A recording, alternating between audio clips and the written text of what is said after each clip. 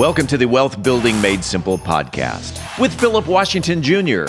Today, Philip talks about VCs are the new bankers.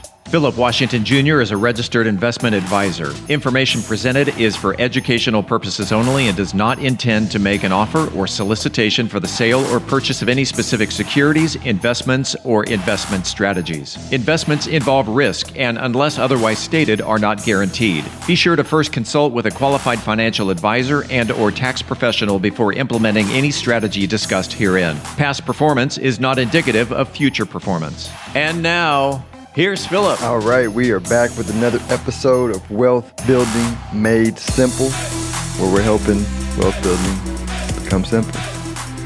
And before we get into the show, it's brought to you by PhilipWashingtonJr.com and Stonehill Wealth Management. PhilipWashingtonJr.com is the site that I use for directing people to a course that helps them learn how to use a podcast to build a clientele.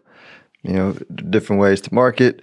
If you want to attract clients, content is king or queen, whatever your preference. But it does the job, and it's a great process. And so I have some free videos that give you like some real actionable items to use, even if you don't take the course. But go check it out. And if you want to dig deeper, get the course. All right, let's roll to today's topic. And I titled it "VCs Are the New Bankers." And it came about in a conversation I had with my uncle, who we were talking. I think it was yesterday, and he asked me. I'm trying to remember the specific wording of the question, but it was something to the effect of, why if the dollar is strong, are we not feeling it as Americans? Which is a great question, right? Because a lot of people are becoming aware of the impact of currencies. Before, you really have to worry about currency exchanges unless you were traveling. But when you turn on the news and you hear about the strong dollar and the rate hikes and all that kind of stuff and affecting the market, like it's natural and normal to want to understand like how those moves affect everything. And so, I'm gonna come down the path of how I got the title, but let me answer that question and kind of go down the pathway. And so, what happens when they're saying the dollar is strong, everything in the investing, really everything in life, but everything in the investing world is relative to something else. So when we say the dollar is strong, we're saying the dollar is strong relative to really other currencies and goods and services that are outside the U.S. So for example, I use this example to make more sense. I live in Texas, the DFW area, and there are a lot of people from California moving to Texas. And from a Texas standpoint, we're saying, man, housing is getting ridiculous and is not becoming affordable for most Texans.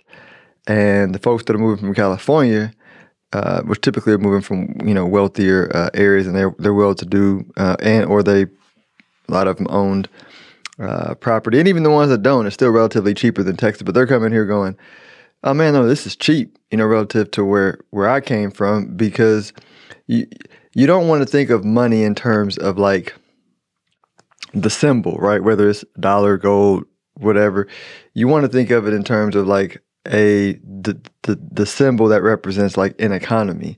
And so even though California and Texas both use the dollar, they have different economies. And so California, for the last couple of decades, has been the center of the universe as far as like building a new economy, like innovation. And so a lot of the economies in California felt the benefits of like a massive amount of wealth produced from the world we live in today, right? And so, if you want to say like what was the currency of California, I mean, it really was like stock-based compensation. Stocks of innovative companies where a lot of wealth was stored, right, until people exited, used the cash to buy homes and everything, and push the price up of everything, right? So that currency or the wealth of California is being transferred to Texas, which is pushing up our cost of living in Texas because we had a different, less evolved, less productive economy than California. So same thing with the dollar. Like if you take the dollar and you go to another country that's that has a weaker economy, therefore a weaker currency, you can buy more from their economy using dollars than if you were using their currency. So it's all relative. So if you're looking in the dollar in context of like where you live, you're not going to see a change, because if you're in Texas and you're buying housing and everything in Texas, it's not gonna really affect you in that context, right? And so then we roll into the question of, okay, so why is the dollar being strong? And I want to get to beyond the myriad of questions, but the point is, we went on the conversation of economies and how money is created. And so what I explained was money is created through the banks. And so banks have a certain amount of reserves on their balance sheet that the Fed helps influence, but those reserves on their balance sheet allows them to lend out money as long as the ratio of lent out money to reserves on the balance sheet is what's considered safe, right? I'm giving an example. A safe ratio might be, they can lend out $3 for every dollar in reserve they have. I'm just making up numbers.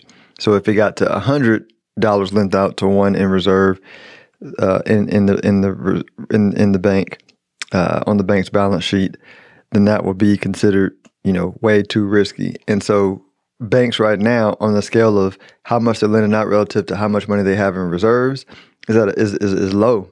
And so people are like, well, why is it so low?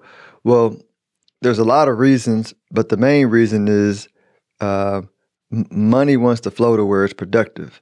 And you have periods of time, just like we have summer, winter, spring, fall, or life and death cycles in humans and animals and plants. Economies have life and death cycles. So what happens every 50 years or so is an economy has to fundamentally change because too much debt gets built up. Look at the year of Jubilee in the Bible. I always reference back to it because that's what it's talking about. And so as a old economy gets too indebted, think of it like old ideas, right? There's old ways of doing things, and there's innovative new ways of doing things. So as a banker, they're looking to make money. So they're like, well, if the world's going here and there's the majority of the businesses are operating in the old idea way, well, I don't want to, and they have a lot of debt, and that way of being or existing is dying. I don't want to lend into a dying situation. But the other side of it is, there's so much money that the banks have that they can lend, and you have these new untested economies, i.e., like, I was talking to a banker over lunch. I was talking to him, and he's like, top banker over all the banks in DFW, and I said, man, I'm meeting all these young entrepreneurs that are making money, like doing podcasting or social media marketing, or and they're going from like $200,000 a year of income to $2 million, like in a 18-month time frame, and they're making lots of money. And I was like, but banks have not been able to catch up to being able to lend them money for their business to expand what they're doing. And he was like, yeah, he said, because it's new, and that's just a different risk appetite for the bank. They have to have lots of collateral for the bank to feel comfortable. Understandable. Like, that's just the way, because banks are part of the old system, right? They're limited too. So when you have old system businesses that idea is dying out, well, banks were also part of the old system, right? We hear about J.P. Morgan and and all those bankers that built the modern industrial area. Well, that was at that time that was a sort of new model for financing than it was for previous generations, right? The way they did it.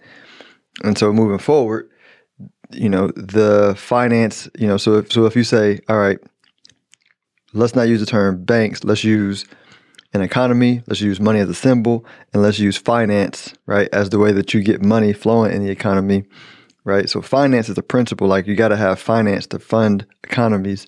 Well, finance is going from banks to VCs because the VCs have backed a lot of the new economy type stuff.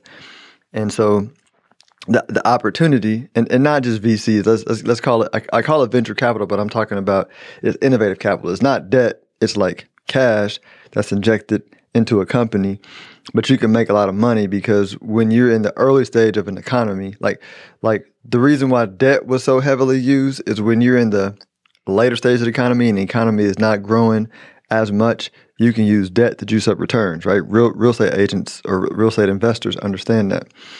But if you're in the beginning of an economy where it's growing, you have growth rates of 20, 30, 40% a year, which is what you have in the crypto industry and the artificial intelligence industry and the electric vehicle industry and all these new industries, they're growing leaps and bounds.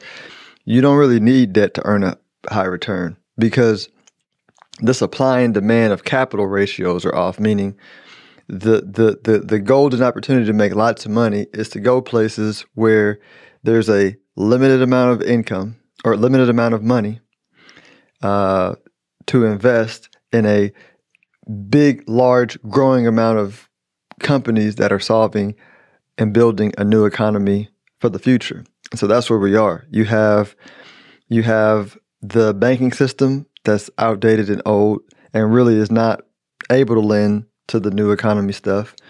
You have VCs that are doing it, but they don't have nearly enough money to give to all the opportunities that are growing and being created every single day. You have the resistance of the ones that have money that can take it out the banks and invest it in here. Their mindset is married to the old system, so they don't yet fully understand everything. I call that, resistance, right? So they are resisting the future and coming along slowly.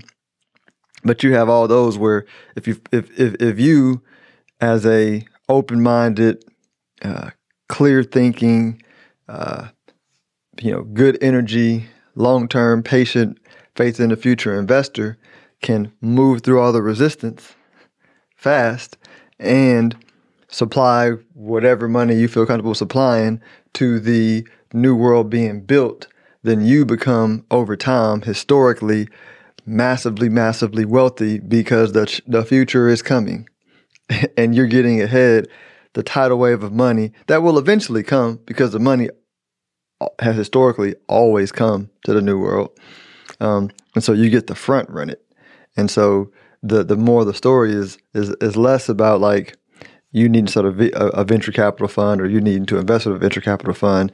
You want to think of yourself from an investment standpoint more like a VC than like a banker, right? You want to say, okay, what do VCs do? They invest in the future. If I want to make money, what do?